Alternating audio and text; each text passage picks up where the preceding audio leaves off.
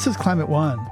We often talk about the need for a just transition from a fossil fuel-based economy to one that's more sustainable and healthy. That also means supporting poorer countries as they decarbonize, develop new industries, and adapt. All these countries were colonies for hundreds of years, where labor and resources were extracted by design, not by accident. But it's not just a moral calculation. There are clear financial incentives for this shift. If we did transition the global economy in the way it needs to transition to low carbon, people friendly, nature positive, there is a $26 trillion additional gain to the economy and millions more jobs. And the reality is, we don't have a choice. In the long run, countries will not be able to grow if they do not address the climate, because the risk or the cost of climate will be so much higher. A global just transition, up next on Climate One.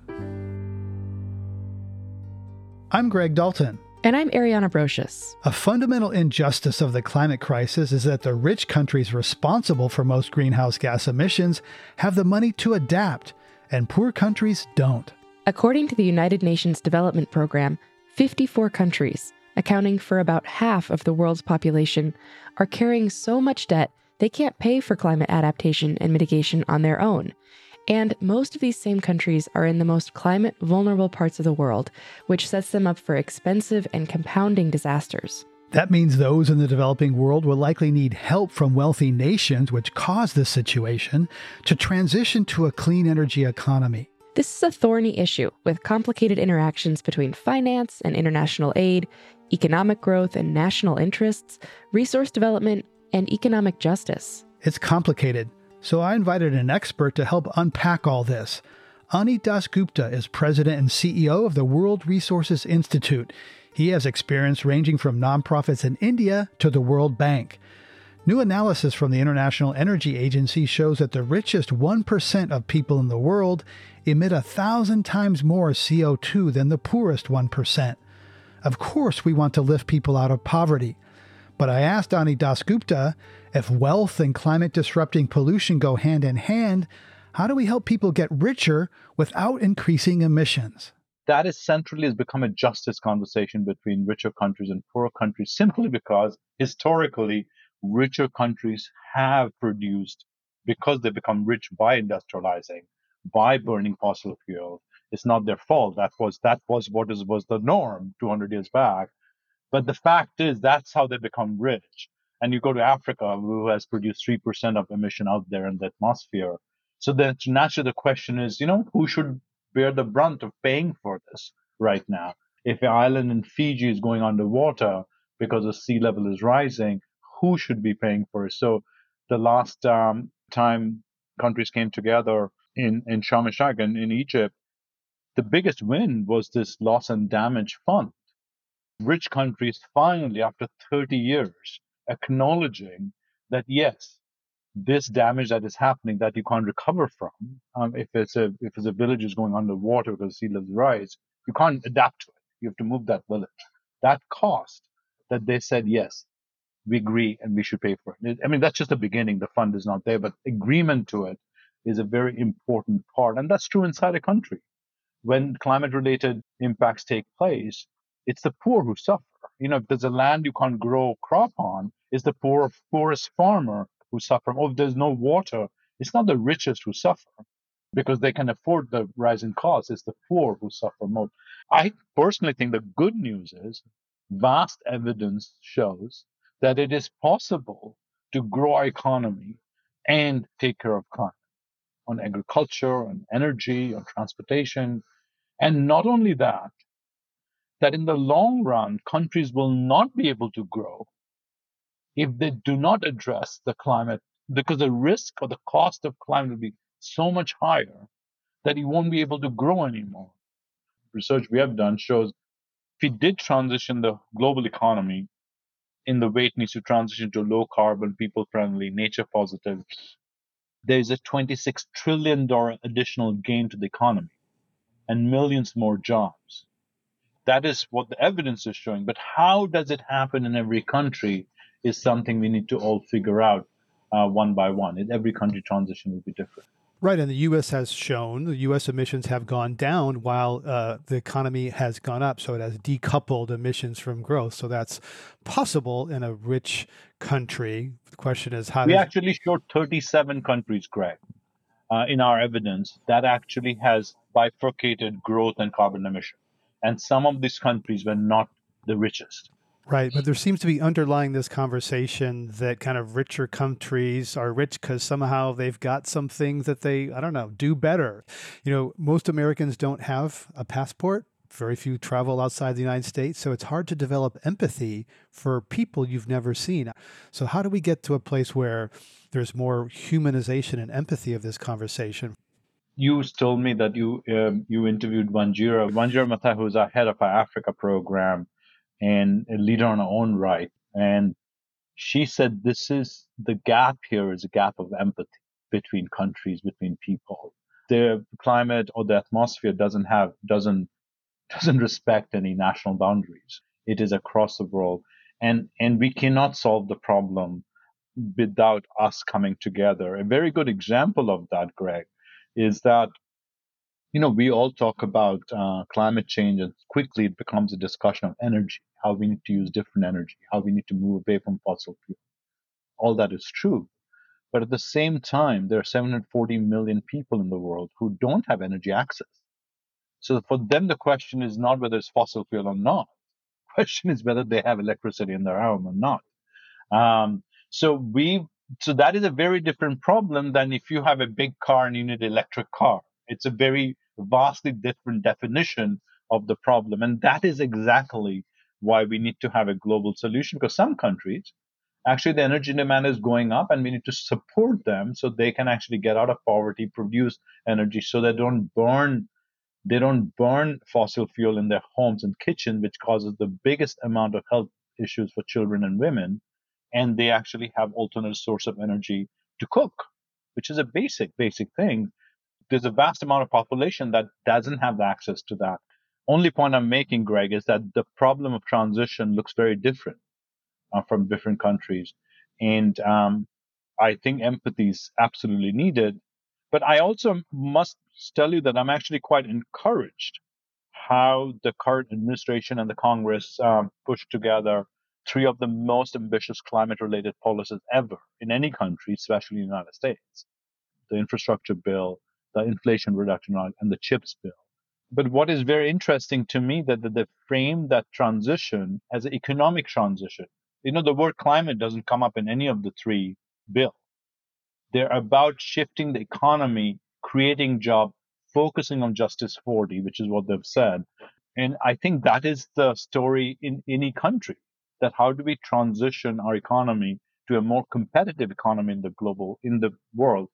So what I'm saying is, if you focus on that transition, if you understand that transition, you would understand what other countries are going through. And that's what the group of 20 is the world's 20th largest economies are working on that. They pledged to give Indonesia $20 billion to help retire coal plants early. This was seen as a huge breakthrough in funding a just transition. Yet Indonesia, the fourth most populous in the world, is still building new coal plants. You recently returned from Indonesia. What struck you personally there about a just transition? What struck me is how difficult and thoughtful we need to be in this just transition part. So here is a case where the government at the highest level, the president and the coordinating minister, very much pushed through a commitment to reduce their carbon emission. They are a very big coal dependent country, and to reduce coal, decommission actually coal power plant and move towards a just transition. The world pledged $20 billion, $10 billion public, $10 billion private.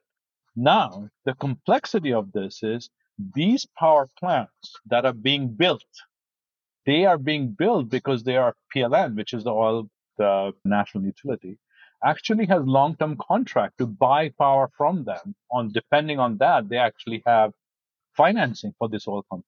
So there are contractual agreements that are existing already that allows these coal-fired plants to be financed by different countries, China, Korea, Japan.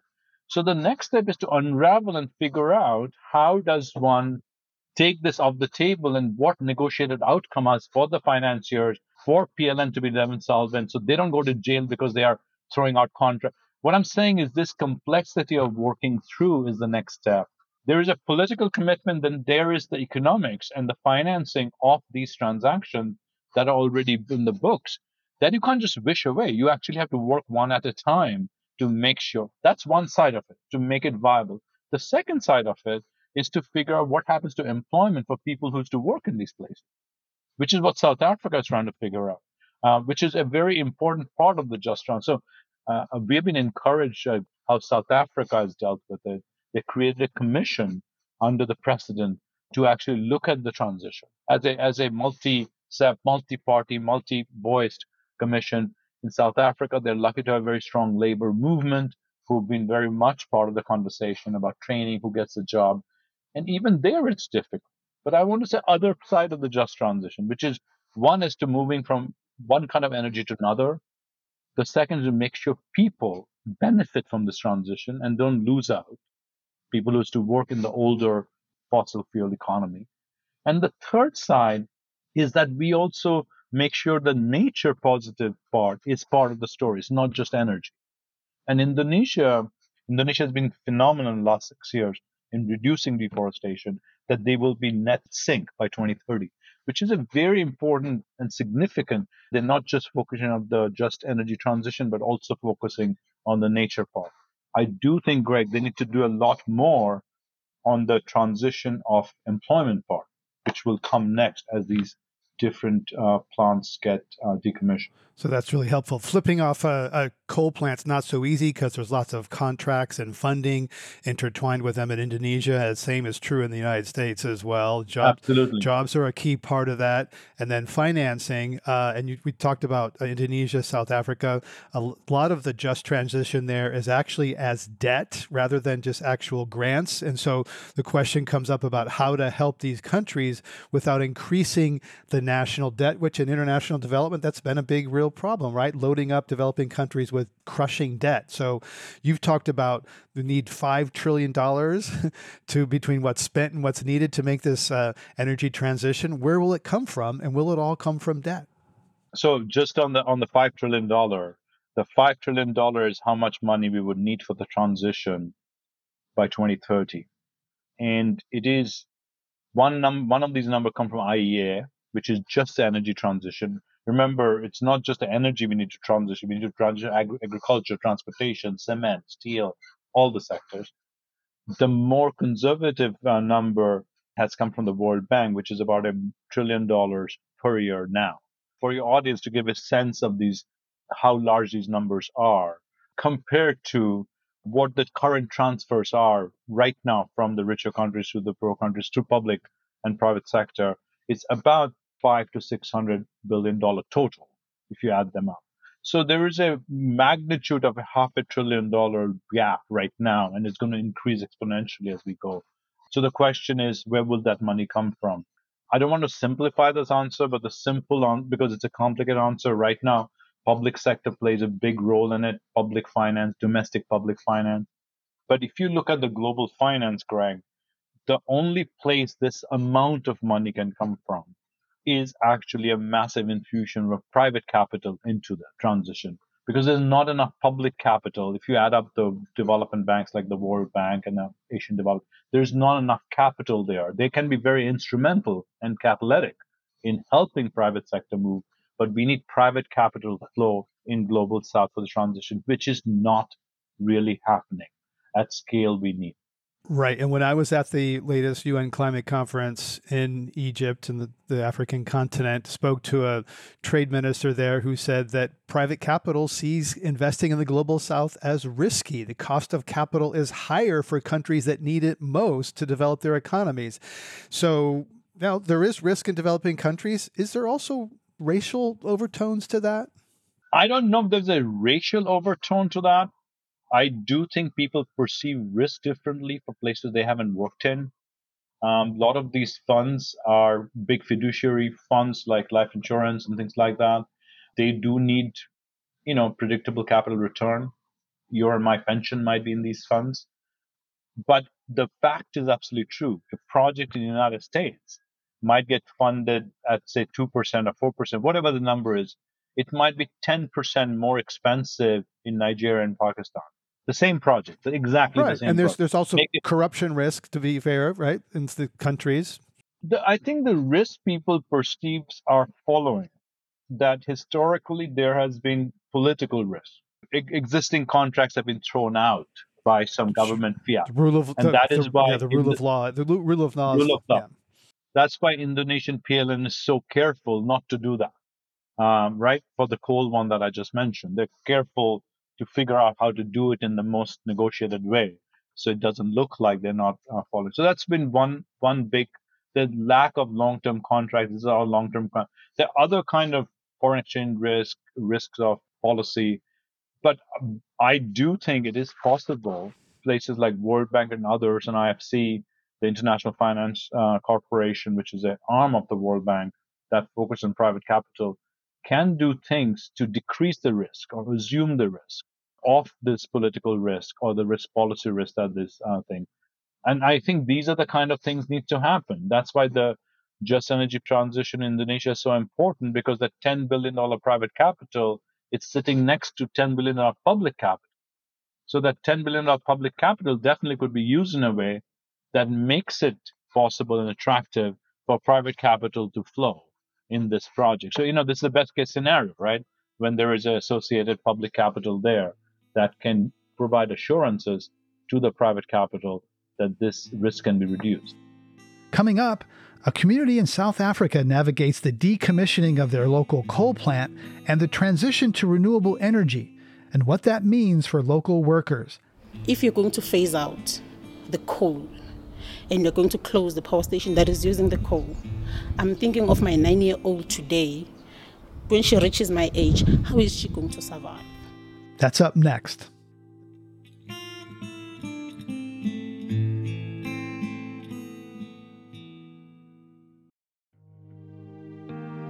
We're talking about how to create a just global climate transition with Anik Dasgupta, President and CEO of the World Resources Institute. According to the International Energy Agency, the transition to a cleaner economy will create 14 million jobs by 2030.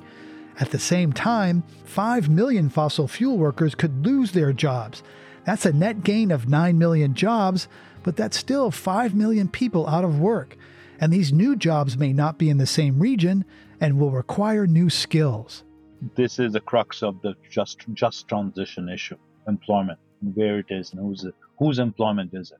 The transition can replace the job, in theory. That's the bottom line. But the biggest issue is, where are these jobs?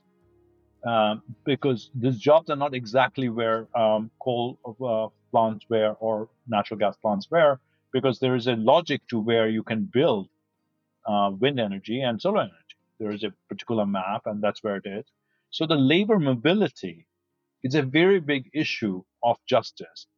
And I must say, I feel, and we all feel, that we have not focused enough on the specificity of employment. We say, 900 jobs, 800,000 jobs, but we need to focus on which jobs are changing, which jobs can be changed, and who needs training, where should it be located.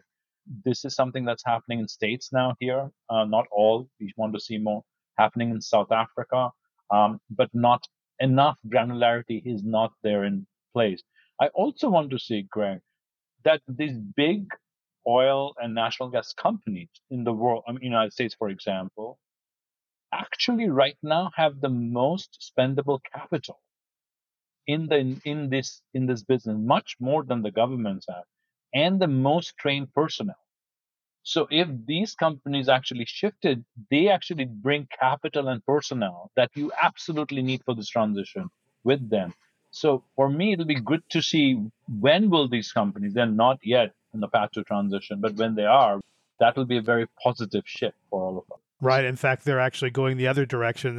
BP has backed off its climate commitments, et cetera. So they're spending capital where they get the most returns. You know, a WRI podcast on the just transition in India looked at what happened to the local community when some seemingly underused land was transformed into the world's third largest solar energy plant.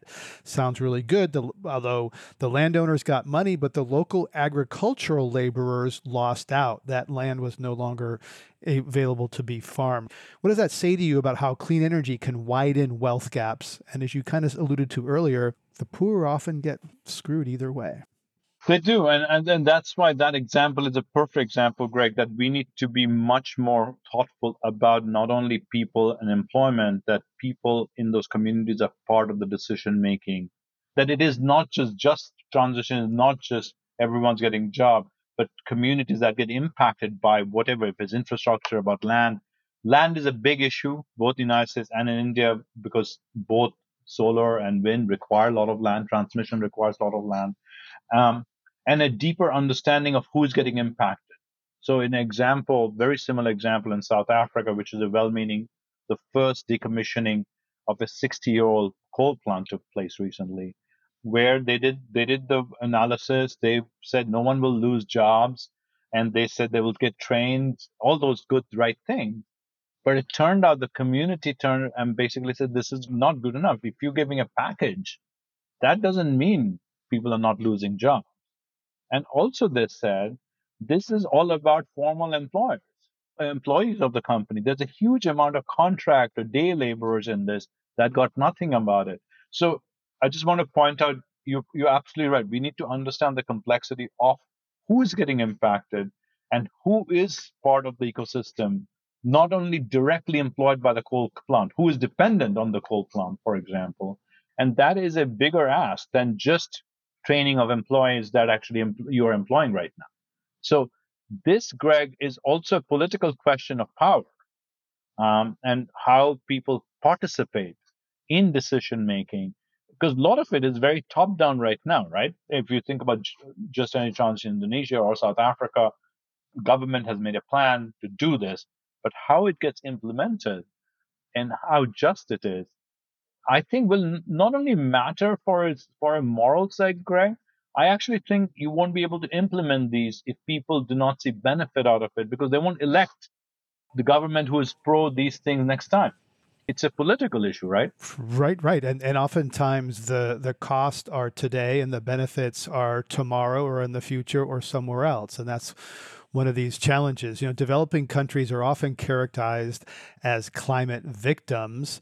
You know, I spoke with your colleague Wanjira Maathai, leader in Africa. She said the problem with that framing is it makes it sound like people in developing countries are sitting around doing nothing. And so how do you think about the language and framing? Because, you know, we've learned in the last few years, certainly I have, how white supremacy is enshrined in the U.S. Constitution. The global north tends to be these white countries that somehow these developing countries, they're less developed because of some kind of reason, right? There's sort of, yes. There's sort of. I think a big reason is that these countries that we are talking about just now, all these countries were colonies for hundreds of years, where labor and resources were extracted by design, not by accident. So you can't forget that, right? This is not by accident these countries are poor right now. Poorer, not they are. Mm-hmm. Some of these countries are not poor. Indonesia is not a poor country. Mm-hmm. It's a middle income. South Africa is not.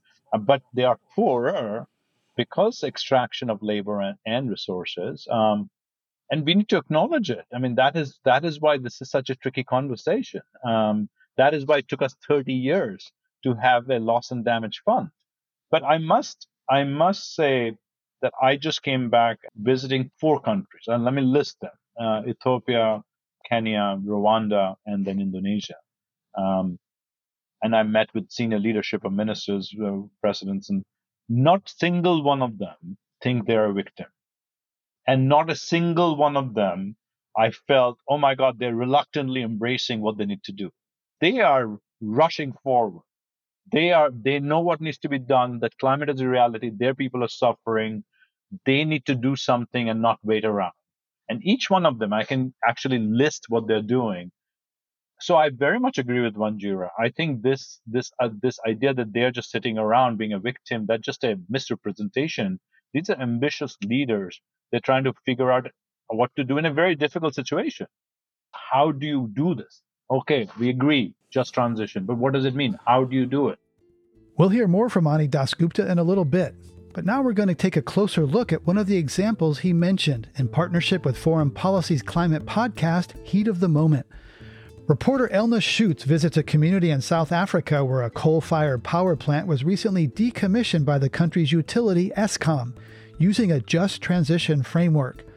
While funding and plans have been put in place to help the community recover after losing its main economic engine, many locals remain concerned about their present situation.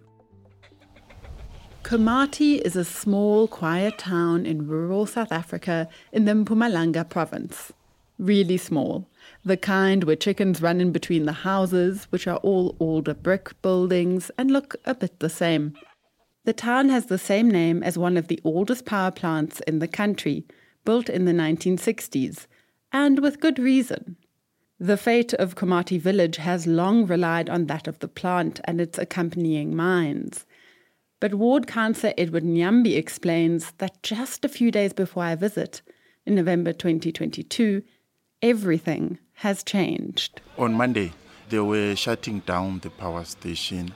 So we as a community and the people that were working there, we are very, very disappointed. But we cannot do anything on that because they've explained to us that the power station is too old. Councillor Nyambi is in a tricky situation. On the one hand, his community needs jobs and investments, like clinics and more public spaces.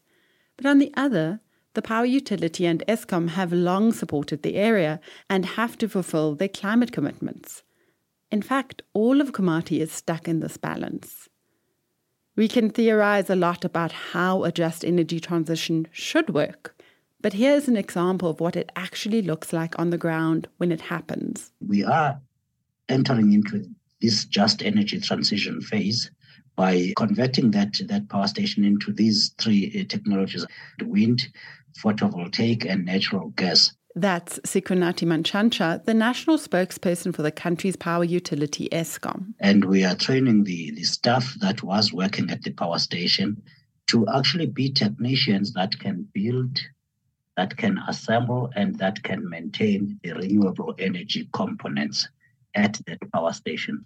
Noella Molefe, a senior advisor from the Eskom team, talked about how the existing energy infrastructure in this part of South Africa is a key reason why jobs should be able to remain in the area. So Mpumalanga is very well endowed with a lot of resources and can easily become the energy hub for the energy transition, and is more likely to transition more quickly than any other place in the country. Most of the power stations are situated in Mpumalanga, and therefore we have the grid that is already readily available to connect the renewable energy. So that is one positive aspect for Mpumalanga, as well as the people. We've just reflected on the unemployment rates, and there are approximately 200,000 people that can be trained or reskilled to work in the renewable energy sector. While the future is bright, the immediate implementation is tricky. On that Monday, the plant is decommissioned, and some of the workers or contractors are sent home. On the Thursday, Eskom hosts a town hall consultation in Komati. Many attendees are reacting to the company's plans with skepticism and derision. It's foreign to us. Whether it's good or bad for us, we have to take. Margaret Mashlangu was born in the area and has lived in Komati since the 80s. She's worked at the power station for many years, hopping from one contract to another with different service providers. She says working for the coal plant is all she's known. I started as a general worker, which was a cleaning service, accommodations, and logistics. Her latest contract ended a few weeks ago, with no clear prospect of a new one on the horizon now that the station is decommissioned. Yeah, that is very difficult because there's nothing that you can do. So when you work, especially on contracts, it's like from hand to mouth. You cannot invest on anything. Margaret is trying to help herself and the community in the shorter term by growing vegetables on a small plot of land. Still, she feels that the people on the ground aren't being helped. So people will survive. we will live with or without, even though we know that there are people who are going to benefit even more, not even thinking about the people that on the ground, how do they survive like now? You can't just move to another place to work. This is Carlos Vilanculis. He used to be a welder at the power station. He worries about finding a new job. Yeah, the future, it's 50-50. It's like a coin. I might say we're going to win, and I can also say we're going to lose. So we will just wait and see. There are a lot of questions swirling around tonight, and the answers offered by the Eskom representatives seem to be doing little to assuage the concerns in the room. What did we miss? While the consultants and power utility representatives are clearly trying to come up with solutions in a difficult situation, for the community members suddenly sitting without jobs, the future is scary. Here's Margaret again. If you're going to phase out the coal and you're going to close the power station that is using the coal, I'm thinking of my 9-year-old today, that in my age, when she reaches my age, how is she going to survive? Margaret is glad there are consultations happening, but she feels they are somewhat lacking. They've consulted with the portion, a small portion of the community. And the information that was conveyed, it was never given to the community at large. But the Eskom spokesperson, Zikunati Manchancha, is more optimistic about the longer-term future. The reality, though, is you may see initially when the power stations close some job losses, but over time you start a new industry altogether. This will be a net job creator. There are estimated 300,000 jobs to be created out of renewables in those areas over the next 20 years, which is way more than you currently have in coal and can ever have. Filling the gap between what's planned and the reality on the ground will take a collective effort that all these different players, from Eskom to the government, are trying to make central. Lives are being disrupted, but the hope is that the investments being made today will pay off not just for the climate, but for the community as well.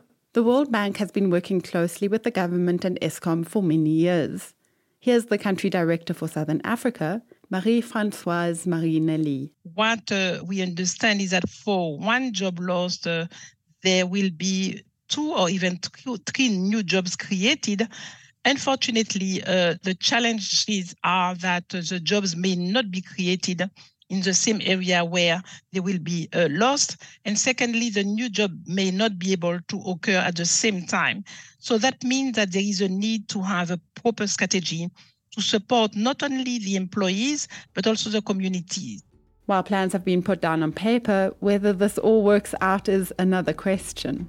That was reporter Elna Schutz with Heat of the Moment podcast, a partnership between Foreign Policy and the Climate Investment Funds. Coming up, a key and often overlooked aspect of this shift. Every time you hear about climate, you hear about energy, which is obviously important. But I must point out that is just half the story. Most people in the world, the poor people in the world, are employed on land and agriculture. And agriculture produces 35% of emission in the world. That transition is as important as energy transition. That's up next.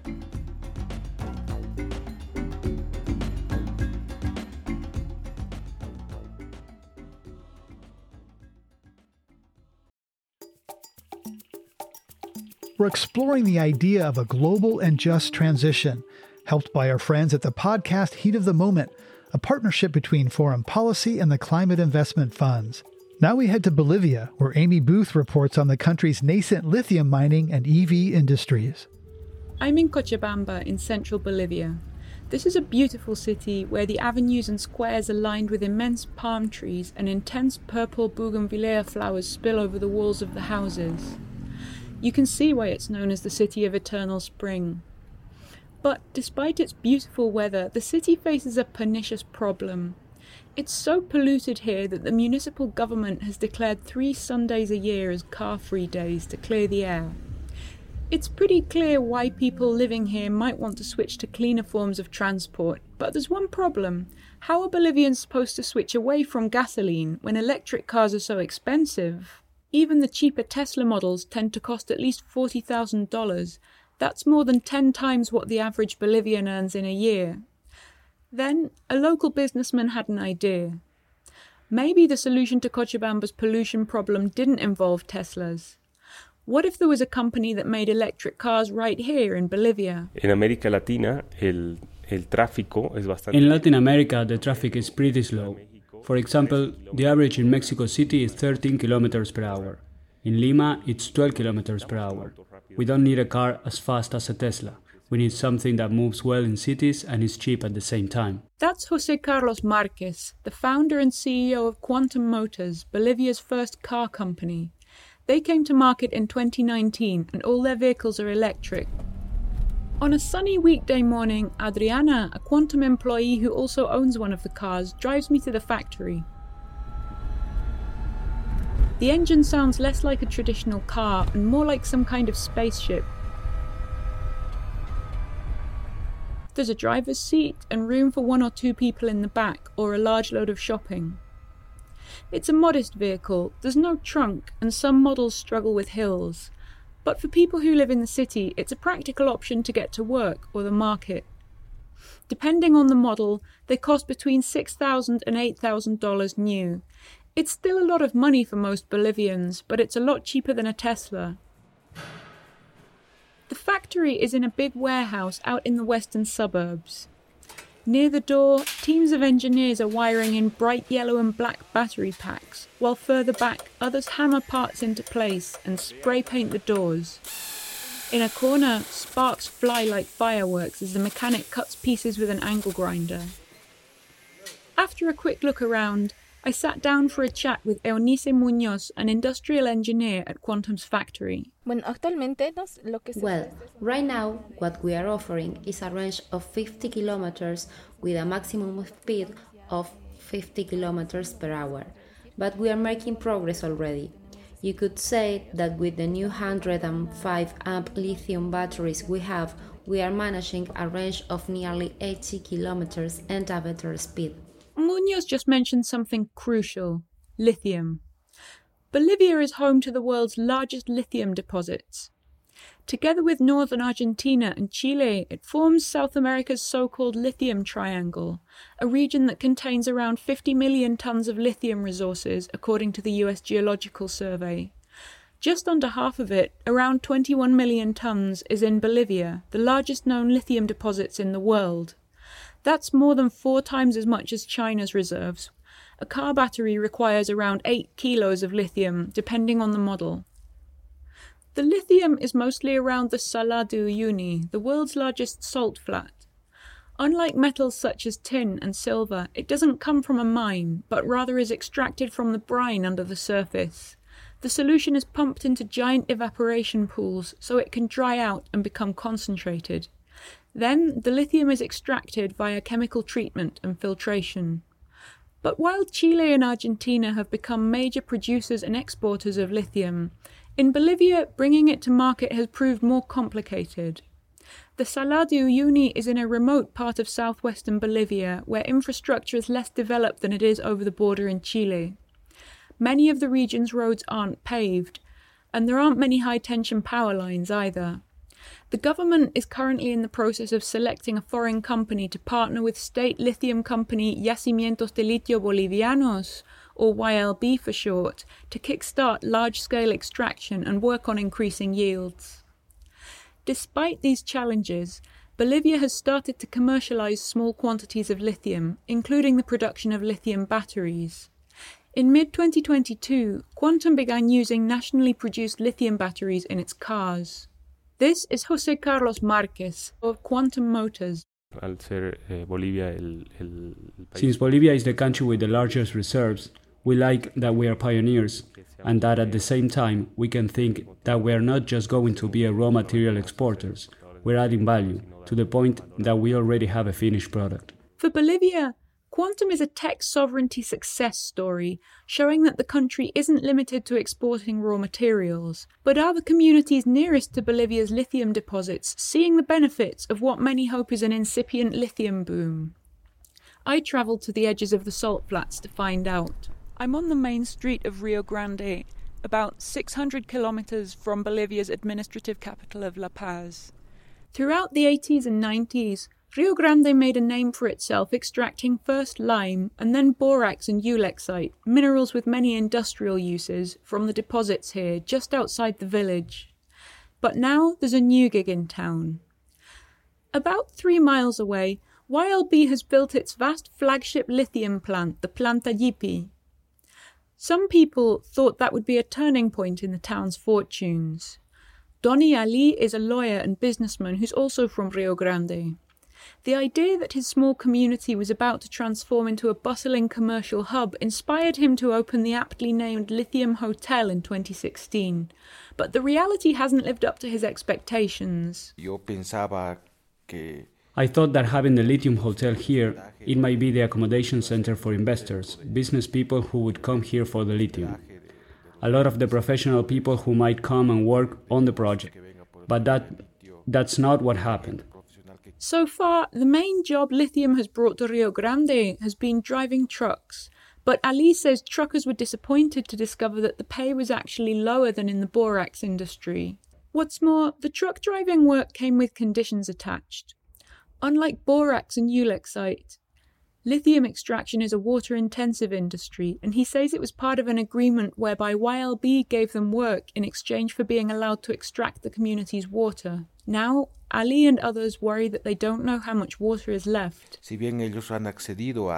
Although they've given us the opportunity to work with the skips on the salt flats, they haven't fulfilled their other commitments, like for example keeping us informed about the water levels in San Jeronimo wells.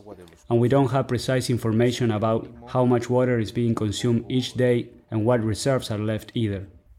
I spoke over the phone to Meraro Ramos Lopez, cacique, that is, leader of Maicu Villamar, a remote indigenous Quechua community of 580 people. Recently, Merardo went out to the Pastos Grandes lake and got a nasty shock. So, on that occasion we visited the lake and the Pasto Grande salt flats, and we found that YLB is currently exploring there. The lake is on his community's land, he said, and the community should have been offered prior consultation before works began. But even though he's the cacique, he didn't know about it.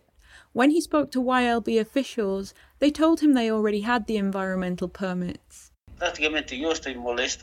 Really? I'm angry. How is it possible? They are working without taking account of an indigenous community.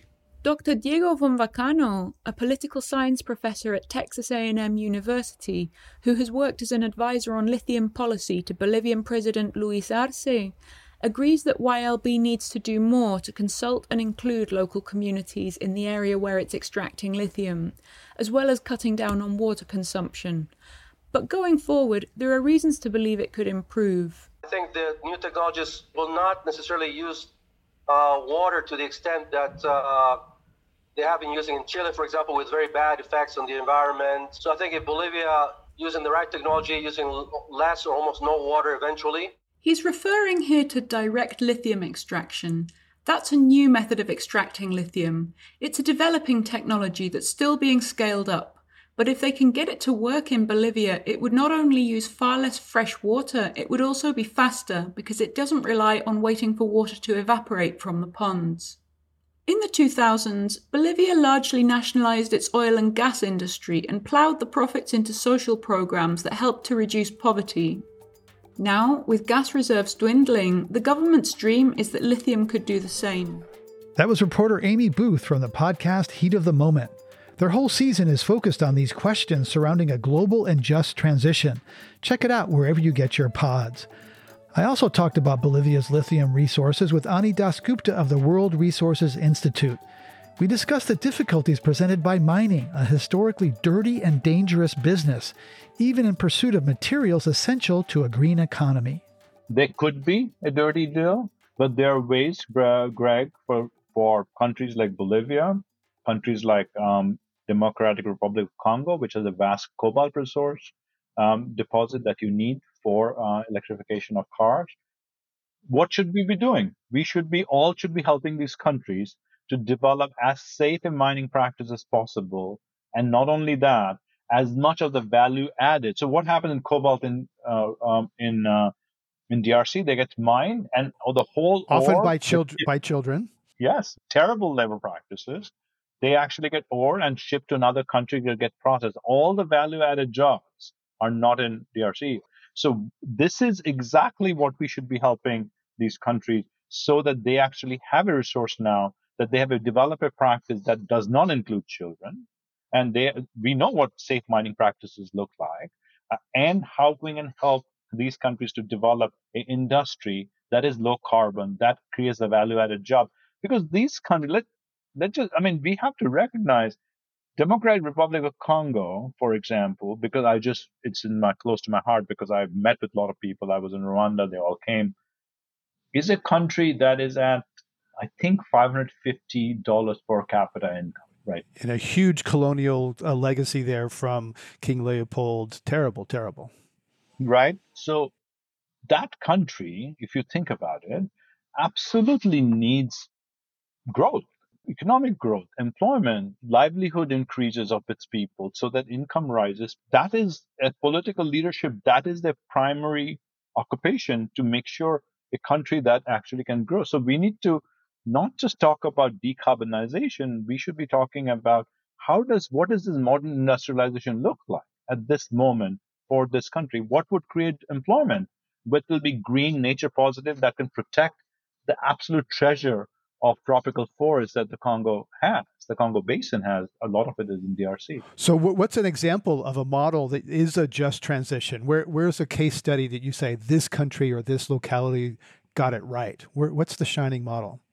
I don't think there's a country that then in the global south I can say. I do think there are examples of what could it look like. I'll give you one very specific example that's very fresh in my mind. Vast amount, 60% of Africa's land is degraded. So it's a huge potential and a massive amount of people, more than 60% people, are dependent on land for their employment. So you can imagine if you make the land productive, it's a huge impact for us. So one of the programs that we are doing with the African Union is how to restore this land. So that would seem like a good thing to do. I met an entrepreneur, very small entrepreneur, 3-women firm that it seems could not raise any money, but got a small amount of money from this project that we're doing, not much more, like 100,000 or something. And what they do is they buy macadamia nuts from farmers, process them, open, and sell macadamia nuts to the world as a commodity. So that's what they do. And by doing this with farmers, they are able to restore land because provide healthy growth of macadamia trees, which is once you grow them, it's a supporting farmers to learn how to do them and take care of macadamia trees. They have now 7,000 farmers they are supporting. This small firm of 3 people, and their ambition is to support 180,000 farmers like that.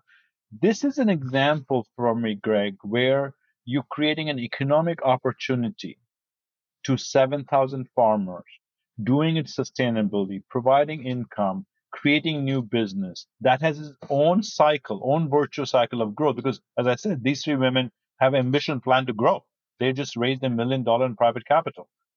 These are the kind of things we need to be seeing across the world, that we actually have a plan of economic development so people have an option. Otherwise, people will be dependent on of destroying the forest they have, because if there's no other opportunity for them. And that's a very visceral example for me when I met this team or this firm, that what needs to happen, but one small unit at a time. There's not one silver bullet. You do this and it's done. But how do you grow this new kind of economy that is supportive of the recovery we need and the shift to a low carbon future? Right. And that $1 million is kind of, it's not microfinance, it's not big dollar project finance. And there's money out there, but there seems to be gaps in like, how do you get that? Money? You need to do that for 1 million people, right? That $1 million. And how do you find all those people, and what's the infrastructure to match the people with the money? That's what's missing here. There's a very, very, very fantastic program we are part of with Africa called AFR 100, Africa Restoration, project. 100 is 100 million hectares of land that the governments have agreed. Actually, they've agreed to restore 121 million hectares. 31 countries are part of the African Union. This is the kind of way I feel. And I want to highlight this example simply because I think too much of the just transition or transition is very focused on energy, which is needed. Because every time you hear about climate, you hear about energy, which is obviously important. But I must point out that is just half the story. Most people in the world, the poor people in the world, are employed on land and agriculture. And agriculture produces 35% of emission in the world. That transition is as important as energy transition. Right. And more connected to livelihoods than energy transition. Personally, I'm worried that the underlying problems of human greed and capitalism itself are such that tinkering with the financial rules are not going to be enough. What's your take on capitalism, and can we solve this energy transition and this equity transition within the structure that we have? The current system of how we allocate capital is not producing the results we want at all. Because actually, if you look at every country in the world, including the United States, the division between rich and poor actually increasing. Our societies are becoming more unequal as we go forward. But my answer to your question is, I actually do not think I am viscerally against capitalism, which means a market's ability to allocate capital to the right places that is needed. It's that our capitalism is not valuing the right things. It is only valuing profit of a particular kind while we are extracting from labor and from nature at free cost. So if we had a capitalism that actually valued what the atmosphere we're destroying or the pristine tropical forests we're destroying to produce soybean in Brazil, or labor we're extracting without paying for it, we need that capitalism. Yeah, the capitalism that values the pollination that bees do for us that helps our food, without which we couldn't have our food, right? Or biodiversity, that is critical. So World Economic Forum published a report, I think 2 years back, saying out of the $80 trillion that is a global economy, $44 trillion dependent on nature providing the services providing. Think about that for a second. More than half of the capital of the world is dependent, yet our system that we have doesn't penalize or reward you for taking care of nature or destroying it. It's just ambivalent. So my answer to your question, Greg, yes, it is not, we don't have a system right now that actually allows us to produce a world that will be sustainable. And all of us, all 7.5 billion people, will be equal parts of it. It's just extracting one part to reward another part, both of people and of nature. And we have to have a system that doesn't do that. You have a book coming out in the fall called The New Global Possible, 7 Reasons to be Optimistic About the Planet. What's your personal number one? My personal number one, that's why it's called 7, Greg. I'm asking you to pick your favorite child. My favorite child is our ability. If you look, the book is about looking backwards and seeing the mountains we have climbed, that things we have done to get us here. We don't realize it. We take it for granted that the UNFCCC exists, or we can actually count carbon. And so the book is about that we actually have done difficult things as a society, as a human race. We need to do more difficult things. My optimism about the book is about coming together and solving problems. So my biggest, can I get 2? Sure. Okay. My biggest is our ability as a world to come together to solve problems. When Ukraine war took place, every article in the world said how the world is going to fragment and we will have regionalism. Remember China and Saudi Arabia buying oil, selling oil and not in dollars and all this. However, by the end of the year, in December, the world came together in Montreal for the biodiversity conference. Every country actually came together and signed up to an ambitious outcome that we didn't expect. It was even more ambitious than we expected of 30. The fact that in a year, that was a really difficult year of distress, war, inflation, that countries could come together and see the higher good, the bigger beyond us that the world needs. It gives me hope that we can come together. Ani Dasgupta is President and CEO of the World Resources Institute. Thank you so much for sharing your insights and your travels with us. Thank you, Greg. Thank you for having me. On this Climate One, we've been talking about the complexities of a global transition to a healthier and more equitable future. Climate One's empowering conversations connect all aspects of the climate emergency. Talking about climate can be difficult, sometimes awkward, and it's critical to address the transitions we need to make in all parts of society. Please help us get people talking more about climate by giving us a rating or review. You can do it right now on your device. You can also help by sending a link to this episode to a friend. By sharing, you can help people have their own deeper, meaningful climate conversations. Brad Marshland is our senior producer. Our managing director is Jenny Park. Our producers and audio editors are Ariana Brocious and Austin Colon. Megan Basilia is our production manager. Wency Shada is our development manager. Our theme music was composed by George Young. Gloria Duffy is CEO of the Commonwealth Club of California, the nonprofit and nonpartisan forum where our program originates. I'm Greg Dalton.